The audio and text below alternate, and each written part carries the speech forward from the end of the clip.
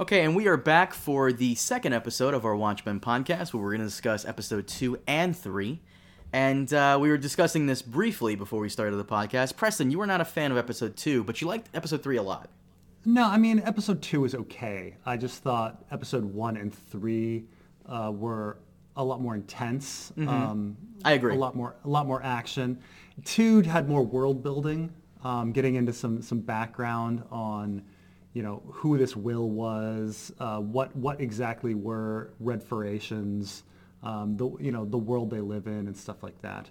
And also, we were kind of suspecting some things in episode 1, and it's just kind of a lot of the building of our suspicions in episode 1 continue in episode 2. So we're not learning anything new. For instance, finding the clan robe in Judd's closet, we kind of suspected something was off with Judd. I mean, it's built into his name, so Judd has the villain's name from Oklahoma the musical, but he actually has a line that says, "Oh, I played the hero."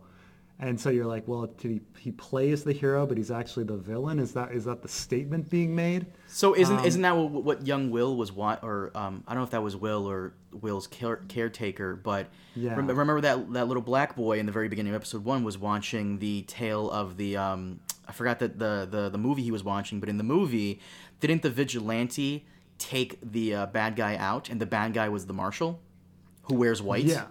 Yes. Now I think. Yeah, I mean, paralleling Judd.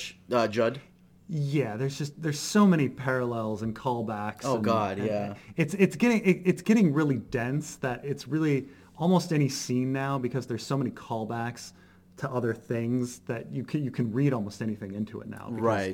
Because he's cram packing everything. Is that now? Yeah. I was going to ask you about that real quick. Is that a little suffocating? Because I was actually thinking about doing like all the Easter eggs in Watchmen, but I felt there's too many. There's way too many. Like if I leave one out, like I'm going to get called out in the comments section to death by people like, "You forgot about that one. You're not a fan." It's like, I mean, there's just these random things where someone will say Dr. Manhattan's name, and then some coffee maker will be blue, and it's just there's so much at all times, like that it is a little much, but the creator, Damon Lindelof, he said that he believed that the Watchmen comic was that packed, and so with every panel having something in it, and so he felt like he needed to do the same thing. But he also did. He's also just prone to do that. I mean, in Lost and The Leftovers, there's a lot of stuff crammed in there.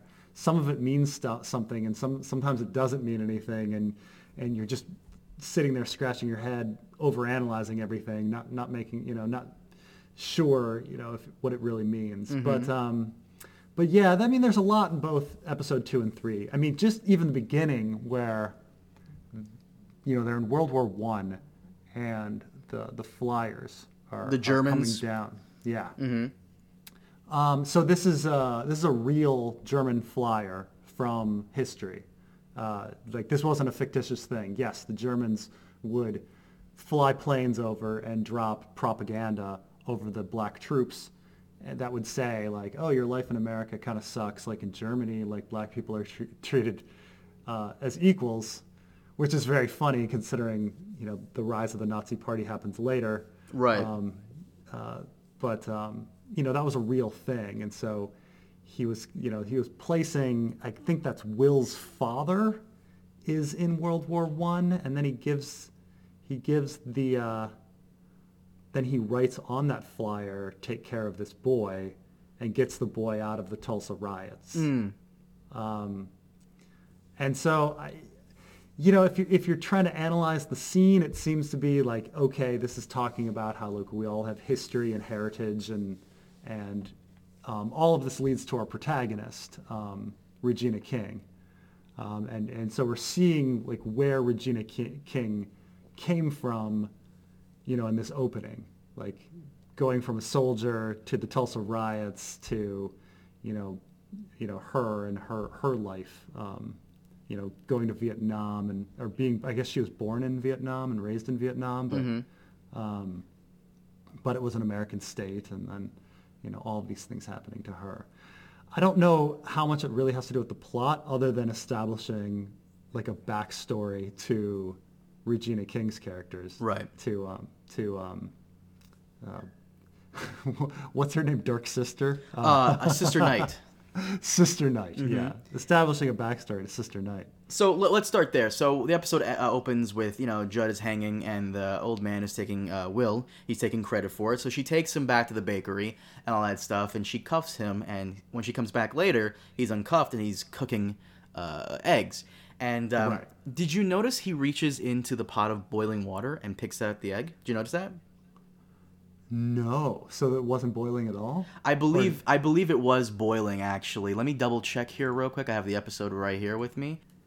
Yes, the pan is boiling. Like, I see, like, the steam coming off it. So, this, and his attire, the red attire, not to mention the fact that, at one point, a lot of the characters are watching TV, and they're watching the show American Hero Story, I believe, and it's about the Hooded Justice. Yeah. Right. In the American Hero Story, the Hooded Justice, you can clearly see it's a white guy with blue eyes, but it's a reenactment. This could also imply here, because the Hooded Justice is wearing red, and he has the noose around his neck. I guess the implication here is that Will was the Hooded Justice. I see, and they in the reenactment, they just they put in the wrong race for him.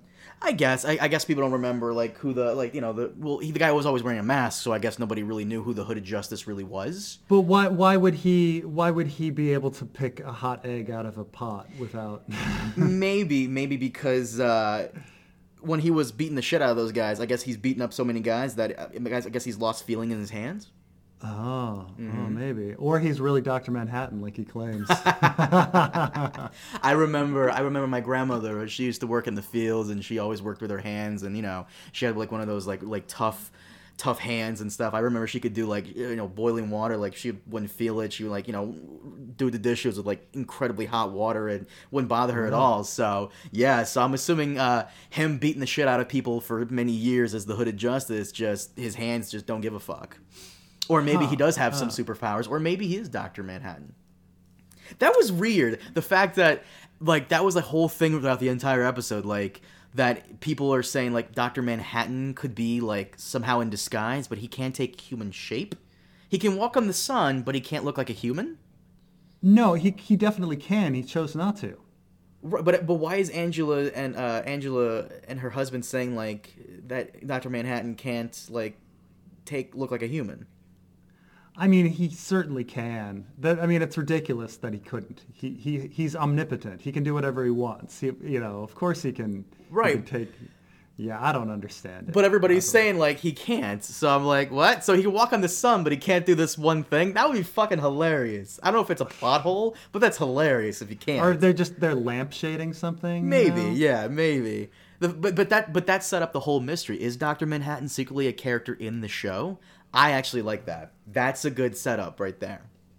Yeah, I mean this all the jumps to the very end as well. Well, they do all these things like, the car getting picked up and then obviously in the next episode getting dropped out, and it's like, is it getting dropped from the owl or is it getting dropped from Dr. Manhattan? Mm-hmm. And you don't know. Everything's left as a mystery. There's a lot of mystery to everything. Like, all these things that we're looking at, none of it really makes much sense. Hopefully we'll have some answers in the end, but Damon Lindelof, like, he doesn't usually answer all of the questions. Mm-hmm. Like, even as Lost, hardly anything was answered, and then, like, in The Leftovers, 75% of stuff was answered, but there's definitely some things that were never answered in the Leftovers, where you're like, what?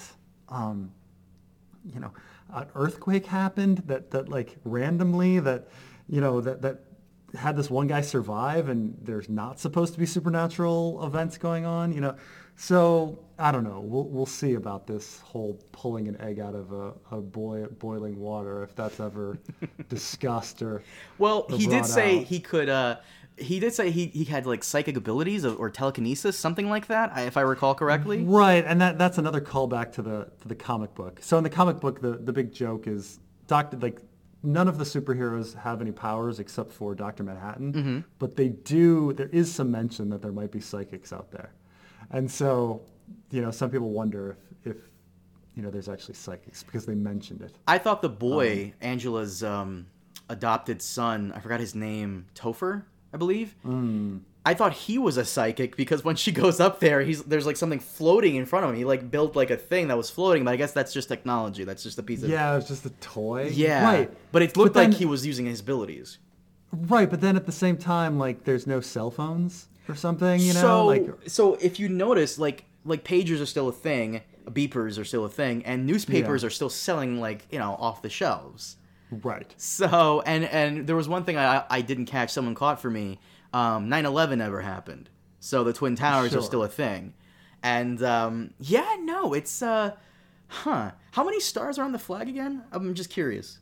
Oh, I haven't looked or counted, but... Right. It looked like a lot of fucking stars are on there. Right. I mean, obviously, so it's an alternate universe, but an alternate universe where certain technologies went advanced and certain technologies didn't. Mm-hmm. So clear, there doesn't seem to be an internet. There doesn't seem to be cell phones. But at the same time, like, people have owl ships and hovercrafts and that weird toy, which seemed pretty interesting. Right. So certain things are just more advanced and certain things are less advanced. So they're just going, it's an alternate history where different things happened. Well, the theory behind that is that Dr. Manhattan, all the technology brought about because of, like, his existence, and ever since, like, he went away, I guess there's a shift away from it. Right, but I mean, there's still, the owl was still around. Ozymandias was still around. They still had their things. Mm-hmm. So I don't know. So, back to Judd real quick. Yeah. So, I'm assuming... I figured something wasn't right with Judd. I just figured. I'm assuming Judd is a white supremacist, but he's on a different group of white supremacy. He's not with the 7th Cavalry, but more of a secret underground white supremacist group that are at odds with the 7th Cavalry. They have the same goal, but they can't agree on how to go about that goal, whatever it may be. Well, this all gets into the politics of Keene, right? So this Keene guy is running for president against Redford. Right. So I'm assuming that Keene was being supported by the New Frontiersman. And the New Frontiersman we know is a right-wing racist newspaper. So I'm assuming that Keene is a right-wing racist fascist. Mm-hmm. And Redford is left-wing. That, especially considering that Redford put in Redfordations, we can just kind of assume that. So, if Judd's wife was working on Keene's campaign, at least Judd's wife is right-wing, and so it does make sense that Judd would be right-wing too, because he's married to a right-wing woman who worked on a right-wing campaign and all this. But it also seems so simple. That Judd would be evil, like so obvious. Like I said, I guess the twist is that once again, maybe the 7th Cavalry are being used as like the scapegoat, as like they're the true enemies. Don't look at us. That's what I'm assuming is happening here. Judd is part of the true white supremacist evil group, and that they're just using the 7th Cavalry as scapegoats. That way, no one takes a look at them. Right. I mean, they're trying to do something. He obviously has some sort of secret conspiracy plan. But I have to say, obvious mysteries throw me off. I'm always like, well, that was so obvious. Like, there must be something more to it. Right. And sometimes there's not. Like, take the mystery of Jeremy Irons' identity. Okay, the first time we see Jeremy Irons, he's clearly Ozymandias. Mm-hmm. Clearly. And then they wait until the 3rd freaking episode before they confirm that it's Ozymandias. And you're like, why? Like, why did you even wait? Like, why do you even have that scene in the 3rd episode where he announces his name? Like, we all knew you were Ozymandias. Like, so, yeah, Judd being evil, like, it's so obvious in the 1st episode that especially when his name is freaking evil, that I almost feel like there must be a double twist. You know, she finds a Klan robe in his closet, and it's like, well, maybe he's not really. I mean, she even is like, this is ridiculous. Somebody's setting him up, you know, and so it seems too obvious for him to be evil. But then again, I mean, so many things point to him being part of the right-wing fascists, like his wife working on the Keane campaign. So maybe he is just evil, and we just have to accept that. I'm telling you, man, that's the ultimate like bad guy underground thing. Like, create a separate organization that's bad, so the eyes are off us and more on them. That's why he was, because at first I was like, he's probably part of the 7th Cavalry, but then I realized that would be a little too obvious. So he's so in disguise within the police organization that he's like going out of his way to kill his own comrades. Bullshit. The 7th Cavalry are just a bunch of like dumbass. It's like that one part in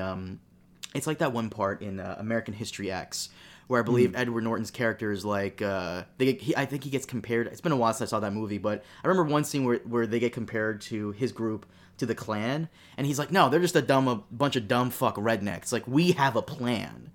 Yeah, I think that's what I'm assuming is happening here. The 7th Cavalry are just a bunch of dumb Nixonville residents who are just pissed off and using Rorschach / QAnon. The whole, identity is like, a front, and the true villain, the true evil is behind the scenes. And they're the ones, like, who are supposed to be your friends. Speaking of Nixonville, this is another heavy-handed scene. And this gets into a few of the reasons why I didn't think episode 2 is as strong as episode 1-3. But so Nixonville, they have this scene where the police arrive, and in Nixonville, they have this ridiculous statue of Nixon. And they say, okay, if you don't do what we want, we're gonna destroy your god. And the communist, like Red Scare, like this left winger decides to like pull down like Nixon and like and destroy him, and you're like, okay, they're trying to make some sort of statement here about left-wingers bringing down the gods of the right-wingers, but it's like, and it seems really heavy-handed, but I'm not sure what they're actually trying to say. Like, it was just, there's clearly some symbolism going on, but I'm not sure what the symbolism meant. Did you get that feeling? I'm just surprised that a guy who openly says he's a communist is regularly hanging out with these fucking people, like Americans in general. Have you noticed that? It was all really silly because, I mean, I'm watching him with my wife, and she's like, if he's like the one Eastern European guy in Tulsa, like, why does he wear a mask? Isn't it obvious who he is? Like, aren't they going to come after him? Like, maybe he's not really Eastern European at all. He just puts it on. Maybe that's the persona. Just puts on the accent. I mean, the accent comes with the mask, kind of like when Christian Bale's Batman. I'm Batman. Like, maybe when he puts it on, he sounds like this. Is that Eastern European or that? I don't know what accent that was, but I have to see scenes with him without his mask on. Right. Maybe he takes it off and he's like, "Hi, I'm Jerry," and you're like, "Oh." You're not Russian at all.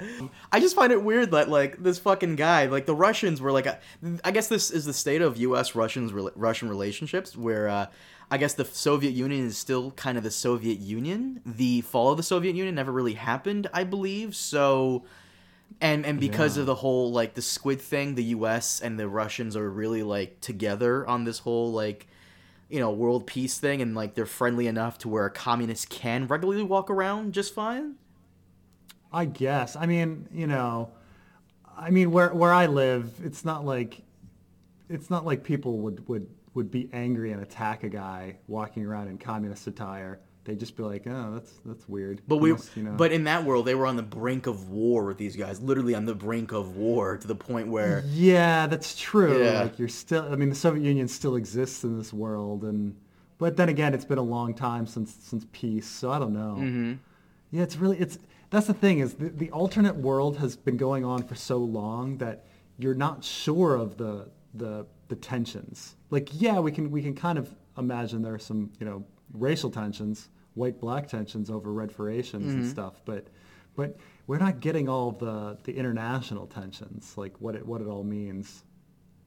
And also in the episode, Ozymandias, of course, Adrian Veidt, we get the confirmation that this is either a simulation or he's off somewhere, but those people are clearly clones. Mr. Phillips and Miss Crookshanks, I love that name.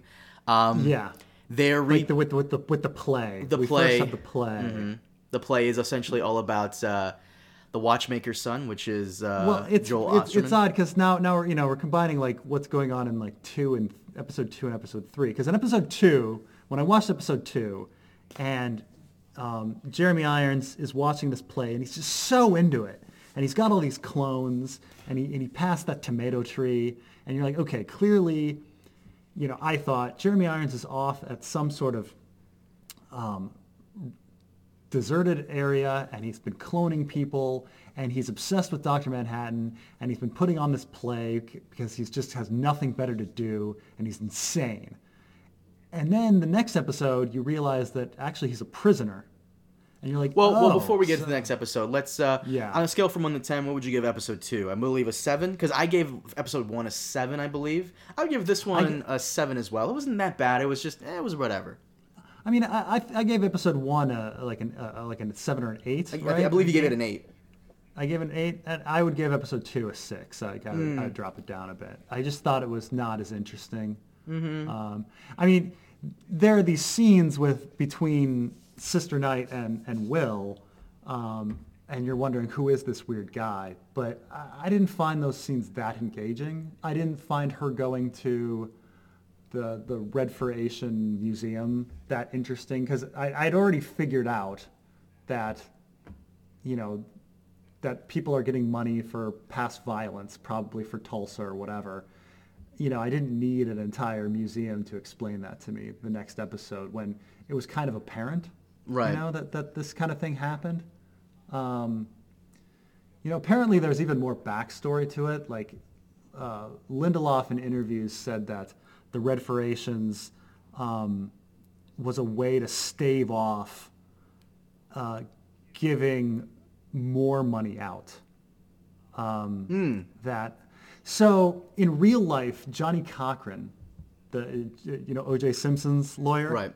He actually represented some people from Oklahoma who sued the state of Oklahoma for reparations related to the related to the Tulsa riots. Mm-hmm. And it got to the Oklahoma Supreme Court, and they ruled that descendants don't suffer the trauma of the people that went through it. They said that essentially they don't have standing. Right. So, for instance, say your mom is beaten up, and you can't go in and sue for damages because you're not suffering from your mother getting beaten. Right. Is the idea. Mm-hmm. Which people could argue the other way, that no, these things do pass down generationally. People's economic situations, the trauma they felt. Right. People have trauma, and then they enact that trauma upon their children and things like this. So there's an argument that. But that's hard to prove, though. Like let's say Angela's family was impacted by the Tulsa riots. Yeah. Let's say they were successful people. Let's say her grandfather was successful and he was in the Tulsa riots and it made him a poor man. What's to say that if the riots never happened, that his successfulness would have gone down? Maybe he could have made a bad business deal, and it's really hard to prove that success would have continued on, because there are plenty of people who get rich and do well for themselves and their business just goes down, or something happens to their money, or some unforeseen circumstance. Right. I mean, there obviously there is, on at least on average, trauma that's passed down, and the proof in this is just that descendants of slaves in America earn less money than people that aren't descendants of slaves in America. Mm. So there does seem to be some sort of trauma that has been passed down in some way, mm-hmm. some sort of socioeconomic cycle.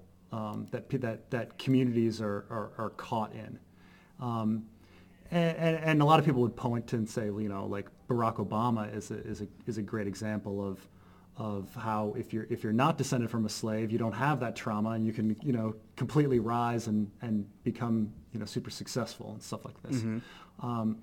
And so this world, essentially, the Johnny Cochran case went the other way.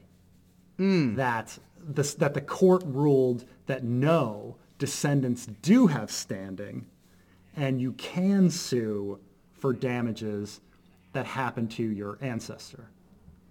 And so that's what's going on. And I like what Lindelof said about, like, you know, only giving reparations to the people that were affected in the Tulsa riots minimizes getting a lot of money out. Right, and it's not just Tulsa. Like, it's other, you know, it's this list of whatever 100 or 150 different specific incidences of racial violence. Oh, there's more incidents that reparations gives out money towards. There are, Ooh. but it's still less than slavery in general. They're not giving money out because they said what he was saying is that it would bankrupt the government to give out money to every single descendant of a slave. So in order to stave off that, they picked specific incidences of racial violence that happened in history and gave money just to those people, and then claimed, we gave you reparations. So that's the story that's going on. That it's not reparations for slavery. It's trying to get around giving out reparations for slavery by giving reparations for some people. To some people for specific incidences of racial violence. Isn't that the best, like, you know, have your cake and eat it too scenario, though? I mean, you can't give it out to everybody because the government would, yeah, of course, but you can give it out to some people. I mean, Isn't that the best scenario here? Yeah, I mean, it's, you know, better to give out money to some people than no people, but but yeah, there is a dark side to it that we wanted to get away from being liable for something big, slavery, by admitting liability to some other things. So Lindelof put a lot of thought into everything. He did. I admit, like, every scene is like, holy crap. And then you're like, oh my God, there's so much sensitivity to each little thing. And he's just it's like bringing all this stuff up. It's a well-crafted show. It's a very well-crafted show.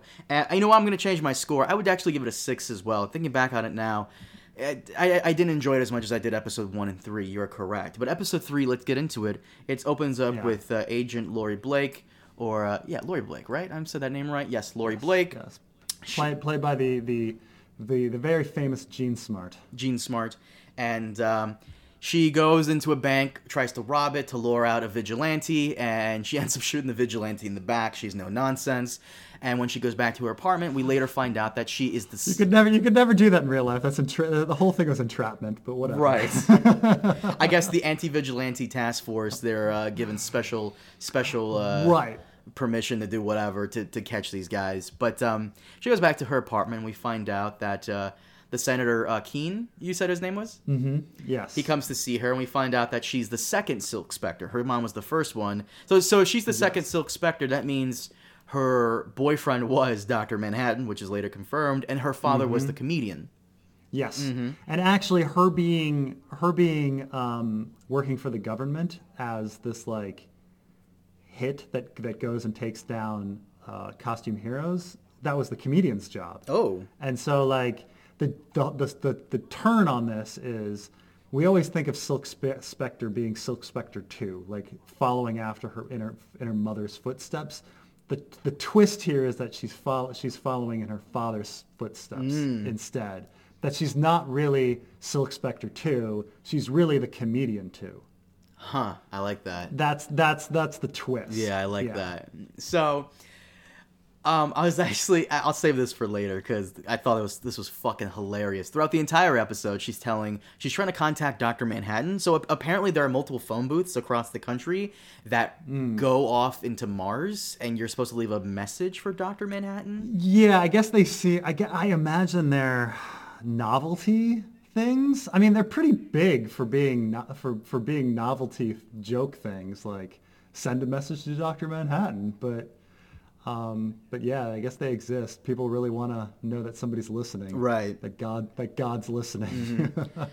And she goes off. She gets assigned to Tulsa, and she right off the bat. By the way, as someone who interviews people for a living, like I interview people for information. Like this is a huge part of my job. She's horrible at interviewing people. Really, you think so? So whenever you interview someone, you don't want to make one of the prime things is you don't want to come off as hostile or adversarial, because someone that sees their interviewer as adversarial is more likely to clam up and say nothing. So like her going in and like just being a complete asshole, like it's just a horrible way to go about interviewing people. Like what information are you going to get out of people if you're acting like a big threatening asshole? But nothing, you want to go in and act like they're your friend. That you're there to help and you're a friend and that you're on their side and that you're going to be helpful. It's much better play. It's best to play good cop, good cop. The fact that she just goes in and acts like a dick. I mean, I laughed my ass off at all of it, but it was just so funny. Mm-hmm. So she gets in there, and she's essentially, she takes no shit. She gets in there, she gets into Tulsa, and she is trying to get information. And the funeral for Judd is underway. And during the funeral, a suicide bomber tries to take the senator hostage. Now, once again, this is why I'm thinking that the senator and Judd were all part of like the same secret underground a white supremacy group that's in conflict with the 7th Cavalry, because of course they're trying. Yeah, that was just horrible security. Like how on earth? Yes, I agree. Like how on earth? Like wouldn't you have somebody in that mausoleum the whole time? Right. Like just the horrible security. Mm-hmm. But by the way, also, dumping the exploding body into the grave was a great idea. Putting the coffin on top, horrible idea. So, but yeah, you want the explosion to go upward, which it would. But then why would you put in like shrapnel that could hurt people? Like you just put in like an object. Like had she not done that, the explosion would just be pushing air upward into the sky. Throwing in the coffin, that just creates a whole bunch of like wooden shrapnel that's going to like spray out and like hurt people. But wouldn't the wooden shrapnel spray upwards as well? Not like because if she left the coffin there next to the hole, then that means there's a chance that the explosion could have knocked the coffin back and the shrapnel would have spread out more than it would have if the coffin was inside the hole, right? No, I mean the force has to go into something, and so the force is either going to go into air, and you're pushing air, and air pushing into somebody. When close enough, air pushing into you can really hurt you, but force going into the wood, especially sharp wood in tiny little pieces, it's going to be a lot worse. Now, granted, you're right that if it's pushing up, maybe it doesn't matter, but the coffin. If it successfully only pushes up and, some piece of wood doesn't fly in some sort of odd trajectory, but there's no point in pushing the coffin in. Just have if you go into, if you're in, say, a city like Washington, D.C., and you look at the trash cans in public transportation, you'll notice that they're very thick all the way around, and there's no lid. And that's for a reason. It's actually for the exact same situation as that bomb at that graveyard. Like you want the explosion to go up, straight up, where it won't hurt anybody, and no lid, no shrapnel, just nothing. The outside ring is tough enough that it's not going to break, and so the explosion will just go straight up. Huh. And so yeah. So the funeral happens. When she pushes the casket in there, I'm like, oh my god, holy shit, that was Jesus. That was a cool scene. Overall, it was a cool scene. I love the scene. And I'm being a know-it-all, but by being like, I shouldn't have put the coffin. No, you're fine. But that was fairly intense. I kind of like that. But it kind of shocked me a little. Like, oh my god. But okay. And Silk Spectre is like, I thought she was bluffing. Oh man. We also get kind of hints, by the way, with Silk Spectre. Keen is trying to convince her to go there by saying, "I'll help you get your owl friend out of jail." Yeah, so the owl seems to be in jail, which is I don't know why. I guess because he continued to be a masked vigilante, and then and that's illegal in the world. Correct me if I'm wrong, but when she breaks up with Dr. Manhattan, doesn't she like have a relationship with the owl guy? She does. Mm-hmm. And I guess she takes the job because she wants to get him out of prison. And I'm wondering if she still has contact with Ozymandias, or Ozymandias go completely like off the grid. Because at one point her partner says he heard a rumor that Ozymandias is somewhere in Argentina, and he like got a huge plot of land and is just doing like whatever. Well, yeah, I mean it's really tough to know like where Ozymandias is. Like who is keeping him prisoner? Like it's very clear that he's trying to escape. So I have a theory about this. Before we get to Ozymandias' scenes, the one thing I wanted to talk about with Silk Spectre is, like, she goes back into her apartment at the beginning of the episode, and she has this, like, silver briefcase. I'm like, oh, something, like, really, like, the connection, maybe a secret connection to Dr. Manhattan. No, it was a giant blue dildo. Yeah, giant novelty blue dildo. Yeah. That she decides not to use, and then she has sex with, like... Petey? The fanboy. Yeah. Yeah, the fanboy. She has him wear the mask. Oh, I didn't see that. Really? Yeah. Wait, let me check. Yeah. That's right. Yeah. His little Lone Ranger mask. That's funny. And then the car comes down, and God, there's some daddy issues there, because Comedian used to wear a mask like that. I actually. Oh, really? Okay. Yeah, gross. Yeah. Okay. Oh, Jesus Christ! And as she's walking away from her phone call, the car comes down. Now, I guess the whole phone booth thing was in Tulsa the entire time, I think? Yeah, I guess so. Or if it wasn't, then maybe that's what ultimately convinces her to go to Tulsa, because that's Angela's car. Right, and it's odd. She looks up and she laughs and thinks it's Dr. Manhattan. But of course, the last time we saw it, it was getting picked up by a magnet, which makes us think it was picked up by an owl machine. And so if it's dropped, it seems like it was dropped by an owl machine. So she is, I don't know if she's incorrectly thinking it's Dr. Manhattan when it was fact an owl. Well, as she's looking away, she sees that it's as she's looking away, she sees like a little flash in the sky. Yeah, right. So I'm not sure if she's supposed to think it's Mars or if she knows it's an owl machine. So there has to be my thought here is that Will has to be kind of like the mentor of some secret like underground hero group or something, like some secret underground like Owlman like fanboys, because there's no way this guy's psychic. Well, that would be interesting. That there's Rorschach fanboys out there, but that there's also owl fanboys. There's so many possibilities now. I mean, now that they've introduced clones, and granted, clones were in the original Watchmen comic, but now that there's clones, like I do wonder, is Judd even dead? You know, like, or is that was that a Judd clone? Well, let's get into Ozymandias and like his whole thing. So we start off, he's like trying to build something. It looks like he was trying to build a spacesuit. Yeah, or at least something to get out of his prison. So, you keep saying it's a prison. Who keeps him there? So when I watched the episode, Miss Crookshanks, while he's meditating, Miss Crookshanks comes in. I watched the episode with subtitles on. And I'm trying to get to it real quick. Let me... Sorry to disturb you, Master. But there's a letter. Can you hear it? Yeah. From the Game Warden. Read it to me. So as she starts reading it... See what our adversary has to say for himself. He calls this person the adversary. Hold on.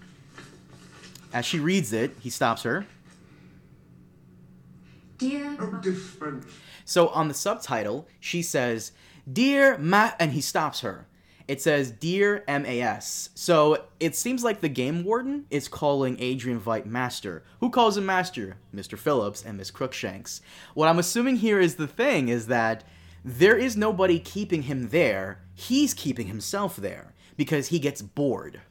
That's why he put on the play, because of course, and he has one of his Mr. Phillips clones as the quote-unquote adversary, because at the very end of his scene in this episode, he puts on his Ozymandias mask and his outfit. So I guess in order to cure his own boredom, he's kind of like, really just creating his own adversary to fight against every once in a while. So you're saying, oh, that's clever. That there is no, he's not in a prison. I mean, he's a prison of his own making. Yes. But you're saying he's created his own opponent. Not to mention, so when he's riding to go get the bison, they're bison, right? Not buffalo, or they're buffalo? I think they look like bison.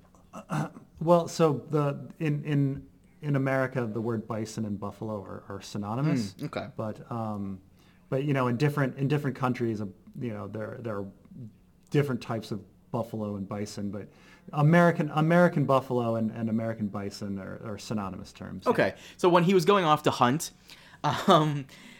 the little sign there was almost like a cartoonish like Skull and Bones thing, and the guy sends him a letter with the stamp that has the same sign. It's like it's clearly, if this was like a real keep out sign, it wouldn't have a cartoonish green Skull and Bones. It would be like an actual legit official sign to keep out, and this isn't. So, and we never see the game warden's face. We never see his face. And well, yeah, it could be another Mr. Phillips.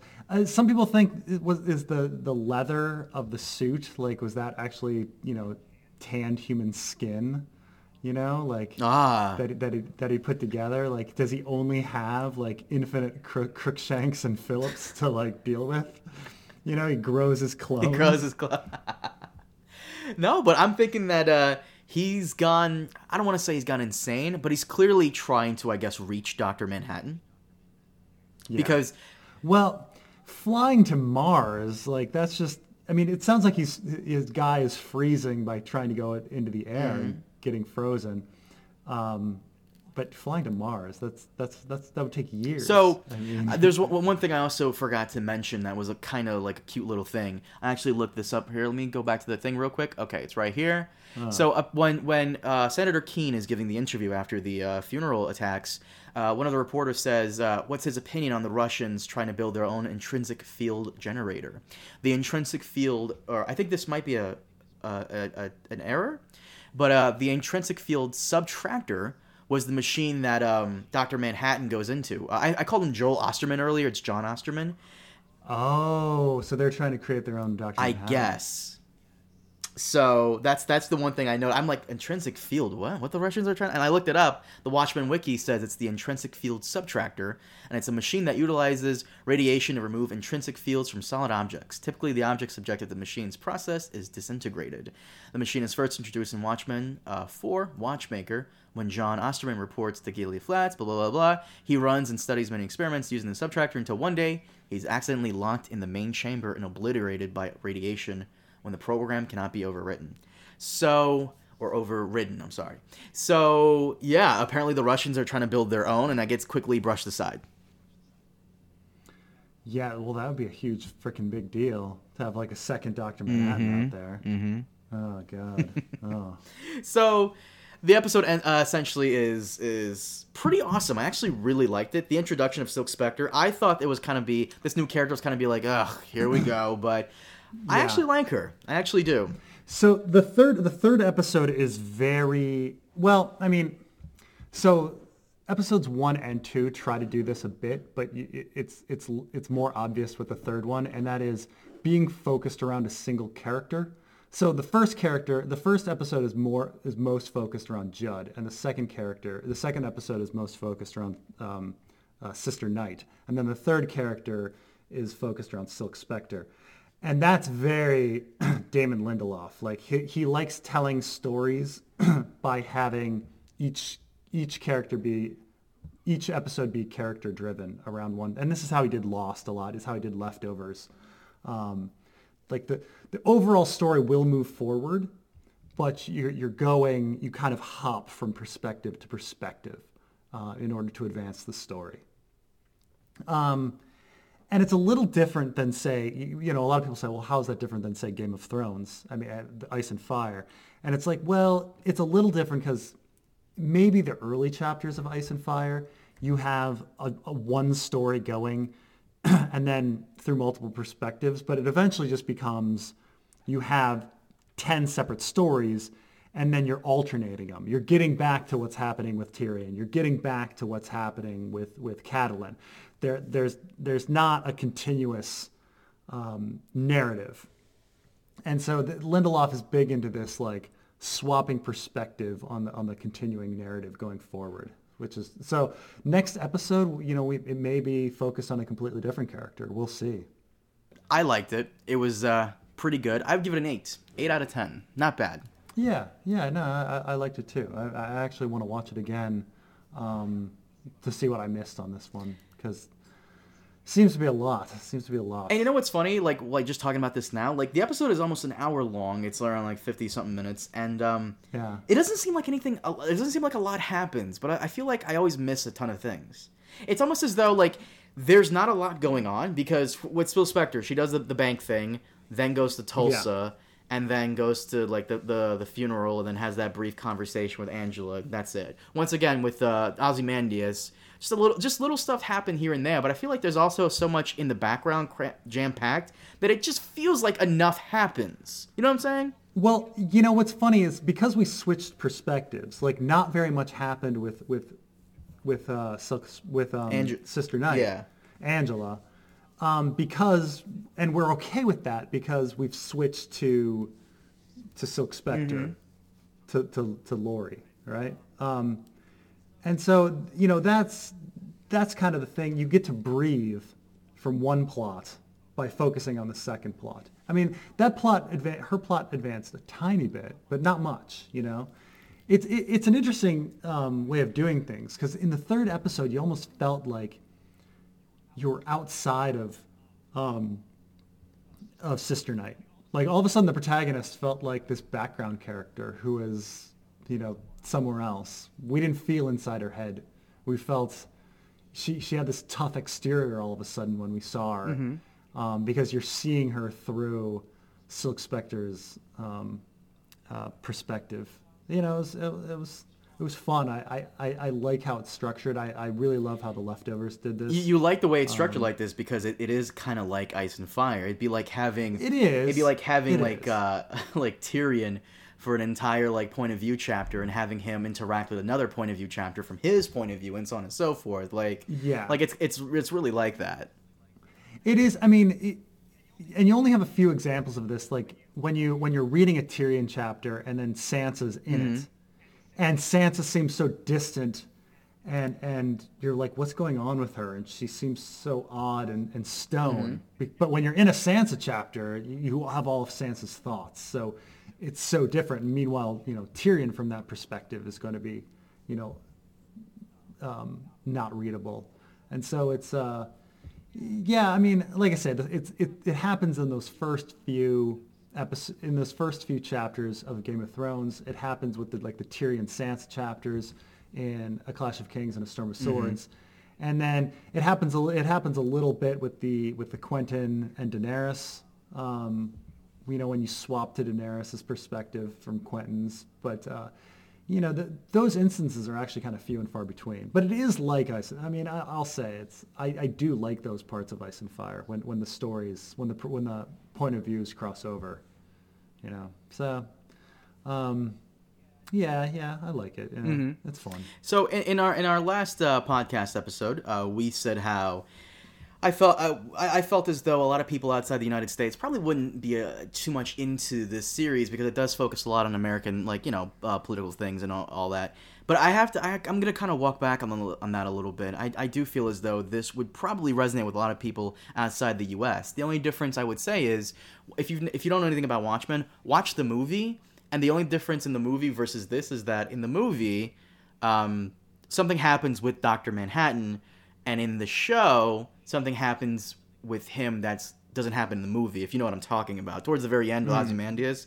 I kind of don't want to spoil it, but if you're already watching, I mean, I guess spoiler alert, in the movie, Ozymandias kind of makes Dr. Manhattan the scapegoat for the whole getting the U.S. and the Russians to be, closer together, whereas in the comics, it's just the giant squid. So it mostly follows the comics. And if you don't want to read the comics, just watch the movie and then make that distinction. But no, I would recommend this to people outside the U.S. You don't have to be an American or even understand American politics too much to really enjoy it. I do highly recommend it now. Episode 3, this is the 3rd episode test. If after episode 3 you're not really hooked on it, then get off of it. Yeah. But I'm a little hooked. The mystery is starting to deepen. Episode 2 put out the mystery, like, is Dr. Manhattan secretly a part of the cast? Who could it be? Yeah. And the whole thing with Will. It's amazing because every episode answers one question and then creates 10 more. We're like, what does that mean? And I've seen people ask in interviews, like, are things going to come together in the end? And he claims that it's going to be self-contained, that by the end of episode 9, it's only going to be 9 episodes, not 10, that, things will be answered. So I hope we do get a season 2, but if we do get a season 2, I hope they don't do what Westworld is doing, where Westworld season 2 is so convoluted and so just up their own ass. And, you agree with me. You know what I'm talking about. Well, Westworld season 2, they tried. They tried to make it as complicated as season 1, and it kind of got convoluted. It was very convoluted. It's one of those Westworld season 2. I felt as though would have worked better, the structure of it, if it was a Netflix series, because Netflix releases all the episodes at once. If you could binge Westworld Season 2 in a row, you'd kind of understand it a little bit better, but... Oh, it's just not as fun, though. I mean, the best part of Westworld is, like, theorizing with people week to week about what's happening, what's going to happen. I would argue that was fun for Season 1. Even though I wasn't here for Season 1, I could have seen how it was fun for Season 1, because I was watching it with someone, and, like, she already had seen it, and she was like, ooh, what did you think about this? And when I was theorizing with her privately as I was going through it myself, like 1 episode a day.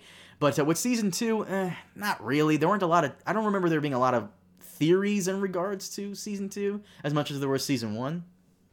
Yeah. It's funny, my mom was down here visiting the baby. And so she was looking for something to watch. So I had her watch the beginning of Westworld.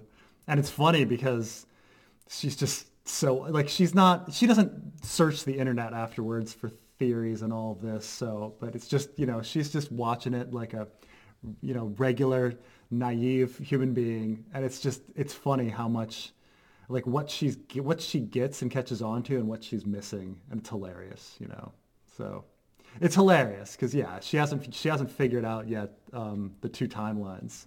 She's like, I don't understand. Everything's jumping around. It's really confusing. And I was like, yeah, how's that person was alive and now they're dead and then they're alive again?